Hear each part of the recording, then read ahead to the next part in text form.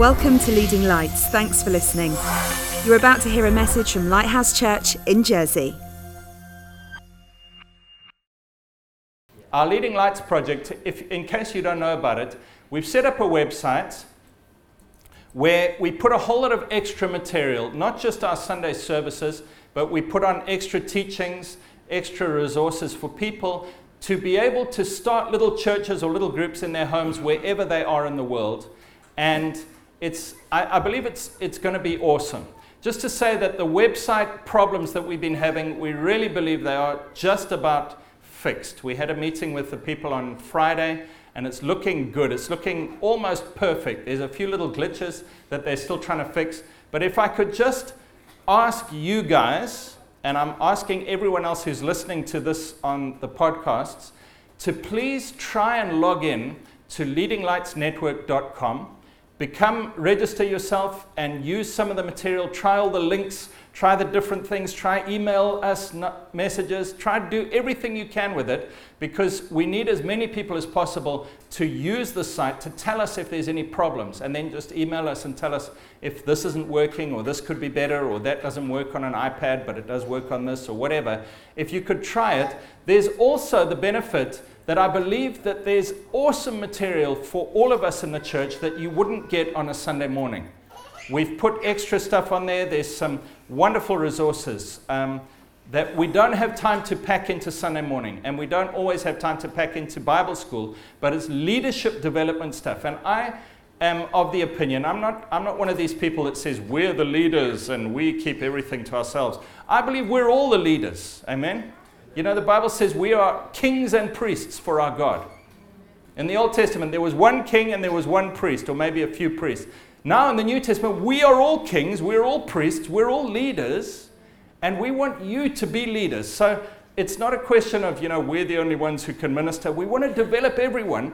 And so this site, Leading Lights, is an awesome tool. Log in, it's free. You just need to log in and register, and then you can enjoy all the stuff. We're going to be putting lots of extra stuff on every week, but it'll build you up and it'll make you into a leader. We're talking about purpose today. Last week, James started us off on this, and we're going to be looking at it for the next few weeks. Have you ever wondered, what is your purpose in life? Why am I here?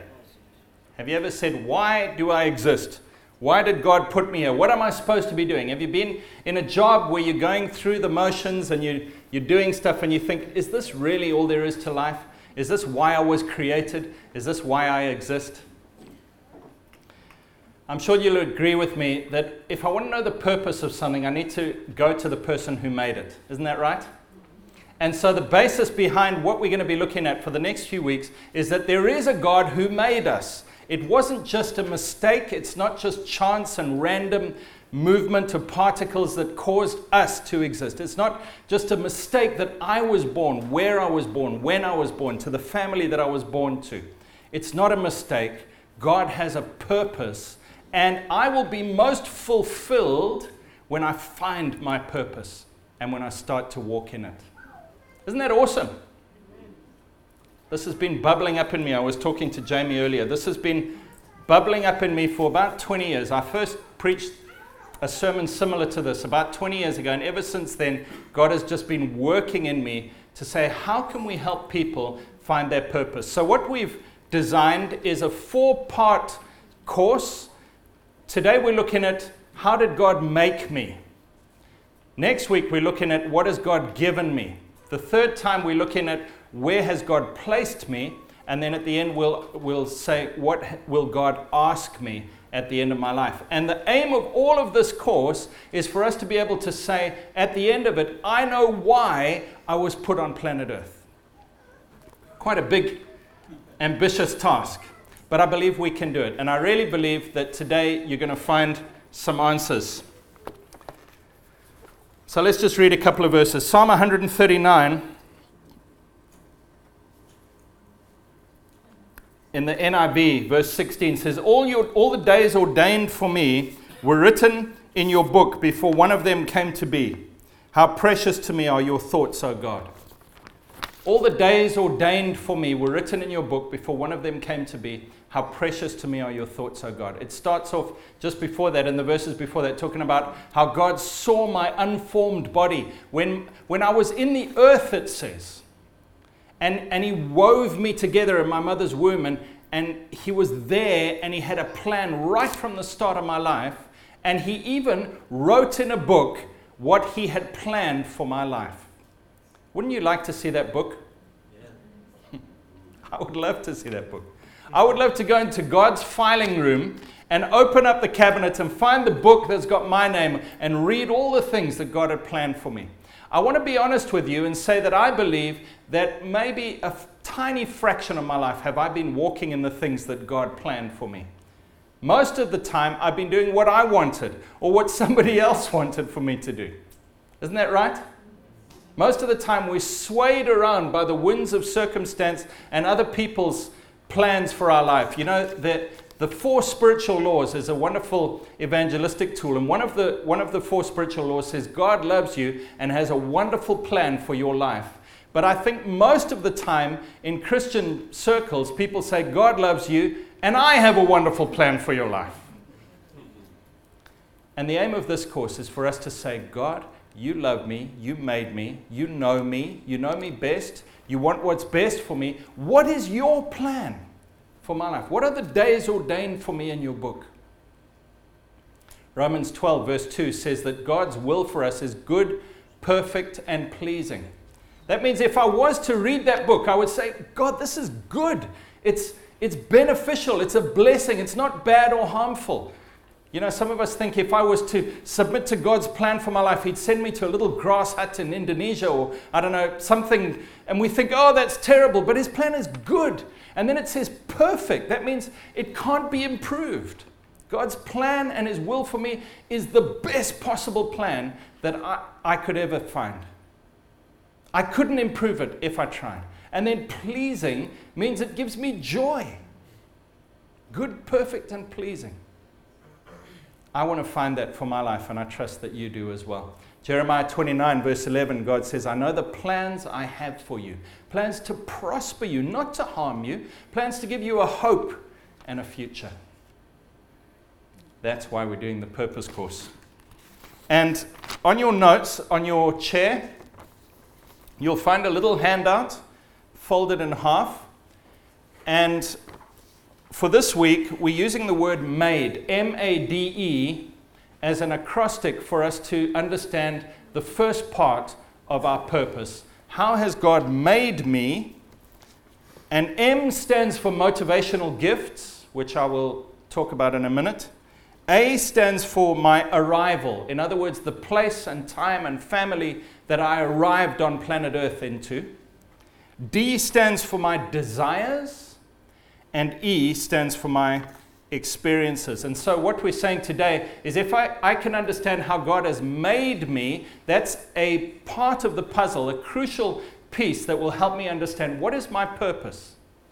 When I look at a little device and I try to understand its purpose, I look at how it's made, how it's designed, and then I can get a clue as to what its purpose is. If you look at yourself and you say, how has God made me? I believe that you're going to see great results. So let's look first of all at motivational gifts. Romans chapter 12 talks about 7 gifts that are given to people. And I believe these are gifts that were put into us when we were born. Romans 12 says this. For as we have many members in one body, but all members do not have the same function, so we, being many, are one body in Christ, and individually members of one another. Having then gifts according to the grace that is given to us, let us use them. If prophecy, let us prophesy in proportion to our faith. If ministry, let us use it in our ministering. He who teaches, in teaching. He who exhorts, in exhortation. He who gives, with liberality. He who leads, with diligence. He who shows mercy, with cheerfulness. I believe these gifts are different to other lists of gifts in the New Testament because these are gifts that were put into us when we were born. They were in the makeup, in the design of us as human beings. if we become Christians, those gifts then can be expressed and used for the Lord in the purpose He designed. If you like, we then start to work more and more according to the days ordained for me in God's book. If I give my life to the Lord, He uses these gifts for His purposes. If I don't give my life to the Lord, I believe these gifts are still in us, but we use them for other purposes, for our career, for our family, for our own enjoyment, whatever it is. But these gifts are things that are put into us. So I want to go through them. There are 7 of them. And the theory that I'm putting across to you today is that I believe if you would look at these 7 gifts and work out which of these 7 do you have most strongly expressed in your life, it will give you a very good steer and guidance as to what is your purpose for God in this world. So, 7 gifts. It's possible that you have more than one of these. It's possible that you have what's called a gift mix. So you might say, I'm strong in prophecy and mercy and leading. Those are my top 3. Or I'm most strong in teaching and then encouraging, and I'm least strong in giving, or whatever it is. But these 7 gifts, if you will look through them and try and understand where you fit in, I believe it'll give you a very good steer. So what we've done is we've also put a gifts questionnaire on your chair, and that's for you to go away and do at home. And there's questions that you can answer, and at the end of answering that questionnaire, you should be able to say, these are my top 3 gifts in my gift mix, and these are the motivational gifts. These are the things that make me want to do stuff. Have you ever wondered, why do you want to get in arguments with people when they're saying something that's absolutely untrue? What is it in you that makes you want to help needy people? Or what is it in you that makes you want to study the Bible so carefully? It's because of this motivational gift inside of you. Are you ready for a quick overview of the 7? Right. Number 1, prophecy. Prophecy, I believe, is this desire and this ability within some people to see right and wrong, black and white, truth and error. They have a strong ability and desire to separate truth from error, right from wrong, justice from injustice. They're the kind of people who are often on TV shows when you see a lawyer standing up and he's arguing persuasively and he's saying to the members of the jury, I put it to you that this is true and this is untrue. And they're able to logically separate right from wrong, and they speak very well, they're very verbal, and they're very good at expressing themselves, and they argue for a verdict. I wonder if you have that in you, or maybe you're not like that at all. Maybe you're the kind of person who hates confrontation. You hate to argue. You'd rather just let everybody be whatever they want to be, and there's no truth, there's no right, there's no wrong. If that's you, you don't have prophecy as one of your main gifts. But those who have it, they're very clear. They know what's right and wrong. They can smell hypocrisy in other people. They can see that's not true. They can discern and judge motives of people. They say, that's not right. Why are you doing that? You greedy whatever. And they say something. And people who are not Christians have this gift, but then they become arguers or lawyers or whatever. Sometimes horrible things, actually. It can be used quite aggressively. But that's the gift of prophecy. Do you have it? If you have it, there's a strong chance that the Lord wants to use you in prayer ministry. Did you know?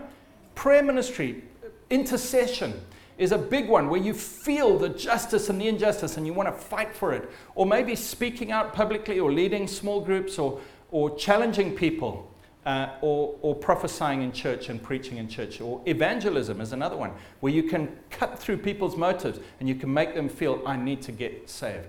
Prophecy is the first one. Right, let me move on to serving. Serving. This person has a servant's heart. They want to serve and help other people. They don't necessarily want to be the leader or the upfront person or the one who gets all the credit. They want to come along in the background and help and support and build up. And they get great pleasure and joy when together with other people they've managed to get something done, even though they haven't been the one who's taken all the credit. Are you a servant? Do you find that when there's a need that needs to be done, you do it? You see a need. You see, hey, why isn't anybody serving the tea? Let me go and do that. Let me go and help. Let me be involved. Let me be a servant. if that's part of your gift mix, you're an awesome part of the body of Christ. We are all supposed to be servants, but some people have it as their main motivator in life. And boy, God uses people like that. Right, I'm going to jump around a bit. Let me go to mercy. A person with the gift of mercy feels other people's pain intensely. They feel the hurt and the pain of sick people, needy people, emotionally hurt people, poor people. They feel that, and they have a deep desire to help, even if it's just to go and hug. You know, remember when the man came to Jesus with leprosy? He says, Lord, if you're willing, you can make me clean. Jesus said, I am willing, and he touched him. There was mercy. Jesus was moved with compassion for people. There's a deep empathy in some people's heart to feel other people's pain and to try to relieve it. That is an awesome gift. We need that in the body of Christ. Not everyone has that. Some people are able to harden themselves to others' pain and they don't feel it. Often those with the gift of leadership don't have the gift of mercy. But if those two go together, it's an awesome combination. But often leaders just say, we've got a task, we need to do it, but don't bother me with, you've got a sore tummy today, I'm not interested, we're moving ahead. So mercy is a wonderful gift. We need people who express Jesus' compassion in the body of Christ. Just before I go on, just to say that all 7 of these were strongly shown in Jesus' life, and only when all 7 are expressed in our local church do we look like Jesus. That's how God's put us together. All of us have different mixes of these gifts, and when you mix us all together, the world, Jersey and the world around us, see Jesus in Lighthouse Church because all 7 are being used and expressed. So do you have the gift of mercy, perhaps? Administration or leadership. The leader can see where we need to be, can see how we need to get there, and can see your role in helping us get there. So a leader is a person with vision. They can see where we need to go. They can see the steps that are necessary to get there. And they can see how you fit into those steps. They can say, your job, have you seen that advert? You're supposed to be a whatever. And that guy says, hey, that's my job. That's what a leader does. They can see your job. The way you can help us achieve this task is if you would do this, if you would express your gift here, if you would do this. And they organize people and they get us going in the right direction. We need leaders. We need people who can organize things in small groups, in projects, in outreaches, in church. We need leaders. It's not just the elders of the church who should have this gift. There needs to be leaders in every different aspect of what our church is doing. We need people who will say, this is where we're going, and this is how we've got to get there. And the way you can tell a leader is because there's people following them. Not out of a sense of duty or compulsion. They want to follow them. Yes, this is where we need to go. And yes, you know how we can all get there. Let's do this together. Leaders build others up. They don't make people feel pressed down, but they make people express themselves properly. Awesome. What's the next one? Giving. Some people's gift, and they know it's their gift, is to contribute the resources needed to get a job done. And you might be sitting there and you think, no, surely that's not somebody's gift. I promise you, there are people whose gift from the Lord, they hear from the Lord. This is another thing. You know how you can tell your gift is the primary way you hear from the Lord is along your main gift mix. And the people with the main gift of giving, they hear from the Lord, you need to give there, you need to support that, that needs this gift, that, and they organize their lives in such a way that they've got resources to fund and to help and to support the things that God is doing. They're very particular about where they give their money. It has to be what the Lord has told them. Apart from just the normal tithes and offerings, they say, it's important that I give it to the right place where they're going to use it for what God is doing. And there's people who get an incredible buzz out of giving. And they don't want the limelight. They don't want anyone to know they've given. But that's their ministry. Boy, they're awesome people. Are you one of those? Or maybe it's somewhere there in your gift mix. Encouraging. Encouraging is the next one. You know, the word encourage means to put courage in. It means a person who builds other people up. Have you ever been in a room and there's just somebody who's magnetic, who makes everybody else feel important and good? Sometimes they're called the life and soul of the party, but they're the person who, when you're in a social setting, they make everyone feel at ease and comfortable, and yes, this is a good place to be. Yes, this is a great environment. Hey, I'm glad I'm here. I'm glad I came today. That's a person with a gift of encouragement. They're able to make others feel good, and yes, we can do this together. Sometimes they come alongside one-on-one as counselors. So a person with a gift of encouragement, often when they also have the gift of teaching or mercy, that's an amazingly strong combination, because they can be a counselor. They'll come, they'll make you feel, yes, we can do this, but then they'll show you the steps on how you can get better or improve or overcome a problem. An encourager makes other people feel better. They put courage in. Have you seen those types of people? We need them. You know where you need them the most is in small groups. Small groups thrive when there's an encourager in a small group. Small groups struggle and die when there's no encourager. We can get together and we can all have mercy. Oh, let's help everybody who's needy. But if there's no encourager, we'll lose the plot and we'll lose courage very soon, and we'll probably not be doing that group anymore. But an encourager says, come on, guys. Yes, we can do this. Let's get together. If you have that gift, we need you. Desperately. We need courage. Have you got that gift? And then lastly, teaching. The problem with this word teaching is people think I have to be a teacher if teaching is my main gift, and that's not true. The motivational gift of teacher or teaching is the person who wants to find the details and be able to explain it to other people. They want to get into the details, the nitty-gritty. They don't want to just be told the big picture or the big idea. They want to know all the little bits that make up the big idea and why each of them is true or not true, and then they want to be able to explain that to somebody else. We need those people in small groups. We need them in writing articles, books, leaflets. We need people who can get into the detail and then explain it to other people. And often it's a gift mix. It's a mixture of teaching with something else that makes a person powerful for the Lord. So let's just say you do the questionnaire, you work out of the 7, I'm strong in this, this, and this, but I'm weak in this, this, and this. Then you say, Lord, how can I use these gifts best to serve you? Is that okay? So motivational gifts. How God wired you up. What flicks your switch and makes you excited. That's what we're talking about as the M in made. The second one is your arrival, place, and family. Acts 17 verse 26 says, God has made from one blood every nation of men to dwell on all the face of the earth, and has determined their pre-appointed times and the boundaries of their dwellings. That verse says that God determined the exact time and place and family that you should be born into. That's phenomenal. That's phenomenal. And then it goes on to say why he did it. And this goes to purpose. Verse 27. So that, in other words, God had a reason. It wasn't just random. It was for a purpose. So that they should seek the Lord in the hope that they might grope for him and find him, though he is not far from each one of us. Can I tell you how it works? God knew there was going to be Gregg Donaldson, but he didn't know I was going to be called Gregg Donaldson. He knew me. He knew my spirit. Before the foundation of the world, he knew me.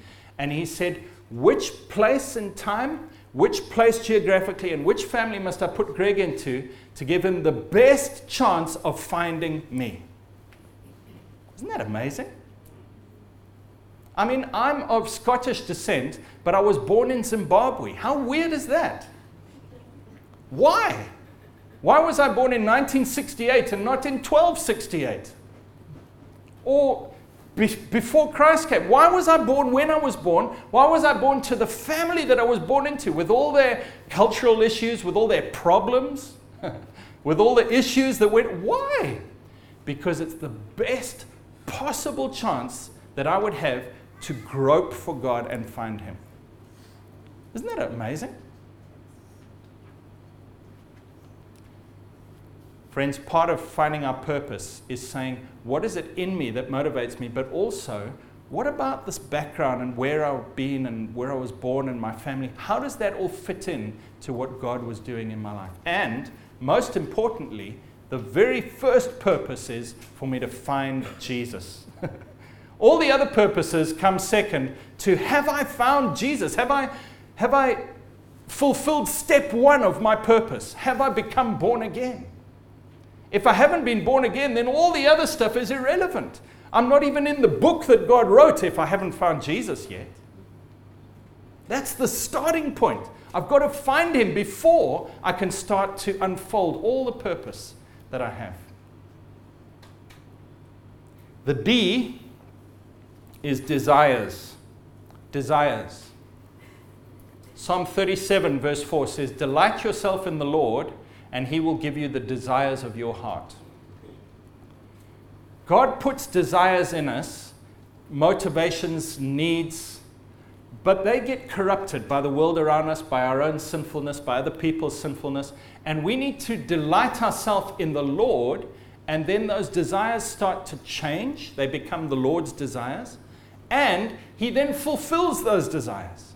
God is not a killjoy who wants to make our lives miserable. He wants to give us good things. Amen? He really does. He wants you fulfilled, blessed, full of joy and purpose and life and meaning. But He says, delight yourself in me, and then I will change those desires in your heart, and I will give you those desires. I can honestly say that's true in my life. God has changed the desires in my heart, but He's fulfilled every desire that I've ever had from Him. It's amazing. God is good. So our desires give us a clue as to our purpose, but be careful that they're not your own desires. Be careful that they're the desires that have come out of you delighting yourself in the Lord. And then lastly, experiences. And I debated about putting this one in this first session because our experiences can be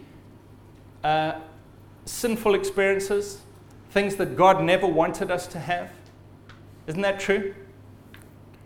You know, I use a sat-nav or a GPS whenever I'm driving in a foreign country. I tried it in Jersey and it's useless, but in other countries it's great.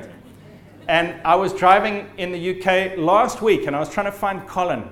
And I found a place that I thought was the right place and I plugged it in, but I'd got the wrong campus of the Bible school that he was in. So I ended up going way off course. And many of us think, you know, my life's been such a mess. I've gone against God. Bad things have happened. How can my experiences be something that God can use and something that's part of how God has made me? How can that be? And there's an amazing verse that uses this word purpose. And it's Romans 8, verse 28. It says, "We know that all things work together for good to those who love God, who've been called according to His purpose." There's something about me putting myself in God's hands and saying, God, I want your purpose for the world and for me. I want your purpose to be my purpose. When I do that, He says He works all things together for good. And that means all things. Even my sins and other people's sins. Even if I've gone off track and I'm not on plan A, He says, right, we're making where you are now the new plan A. And from now on, we're going to go according to my purpose. When I take the wrong road on my sat-nav, a little recalculating thing comes up and it recalculates and it says, right, from here now you need to go there to get to where you want to go. Friends, you might think that you've blown it, that your life has been a waste, that all these terrible things have happened to you. I want to say that God will use all of that, even those bad experiences and the good experiences, to take you from where you are now and make that the new plan A, the new best route to get to where you need to go. And in fact, it's not just that He says, oh, well, we'll use the bad stuff. It says He works it for good. He even uses the bad stuff for good in my life. He blesses me through it. Isn't that amazing? You know, Jesus got beaten up on the cross. He was so bloodied and bruised and messed up. The Bible says He was marred more than any other man, beyond recognition. His beard was plucked out. He was just a mess. And when he appeared to the disciples after his resurrection, all of that was healed because he looked like a normal person, but he still had scars in his hands and in his side. Have you ever thought about that? Why did he heal everything, but he left some scars? Have you ever thought of that? He could have healed the scars in his hands and his side as well as all the other stuff that got healed. He kept them because they were going to be used for good. They were a way of showing the disciples who he really was, but also for us to relate to Jesus. He's like us. He's had scars. He's had hard things happen to him. Your hardships in your life, God can turn them around so that instead of being wounds and bruises and sources of pain, they become things that will encourage and help other people. God can do that. So let's pray together. Let's stand. And let's just focus on Jesus. Lord Jesus, I pray right now that you would help us, Lord. Lord, we came in here with all sorts of ideas and thoughts and plans for our lives and many things on our minds. But God, I pray right now that you would focus us in on this one topic, this one message. What is my purpose? Why am I here? What am I supposed to be doing? And Lord, I pray that you would help each one of us right now, today, to start on this journey of finding out our purpose for you. Lord God, I pray for many of us that you would help us to overcome many years of wrong thinking, of lies that others have told us and the enemy has told us, some of the wrong thinking in our own heads, and help us, Lord, to realign ourselves with what you say and what is true. Father, I pray that for all of us, you would help us to find that good, perfect, and pleasing will of yours for our lives. Jesus, we want your purpose for us. Pray that you would help us. Lord, for those who have been hurt or maybe have sinned and gone way off track, I pray that today you would help us to come and put ourselves back in your hand so that you can again work all things together for good in our lives, Lord. Lord, even those bad things that have happened or are happening right now, God, we thank you for them because you work them for a better end, for a good result. We thank you for them, Lord. And I pray right now, Lord, for my brothers and sisters and for me, that you would put us right back on the path, on the road to where you want us to be, Lord. I'm just going to give a bit of time. The music's going to play for a bit and give you some time to just talk to the Lord. Just maybe say sorry for the ways you've gone off the road, gone off track. Maybe thank him for the ways that he's going to turn those for good. And allow him to just re-inspire you with new hope that actually there is a purpose, there is a future, there is a good way ahead. Thank you, Lord Jesus. Thank you, Lord Jesus. We're sorry, Lord. We're sorry for going off track. Forgive us, Lord. We want to be in your purpose again. Thank you, God, that you use all those mistakes, our own mistakes and others' mistakes, and you'll turn them for good in our lives, Lord. Thank you, Jesus. Thanks for listening. For more information, go to leadinglightsnetwork.com.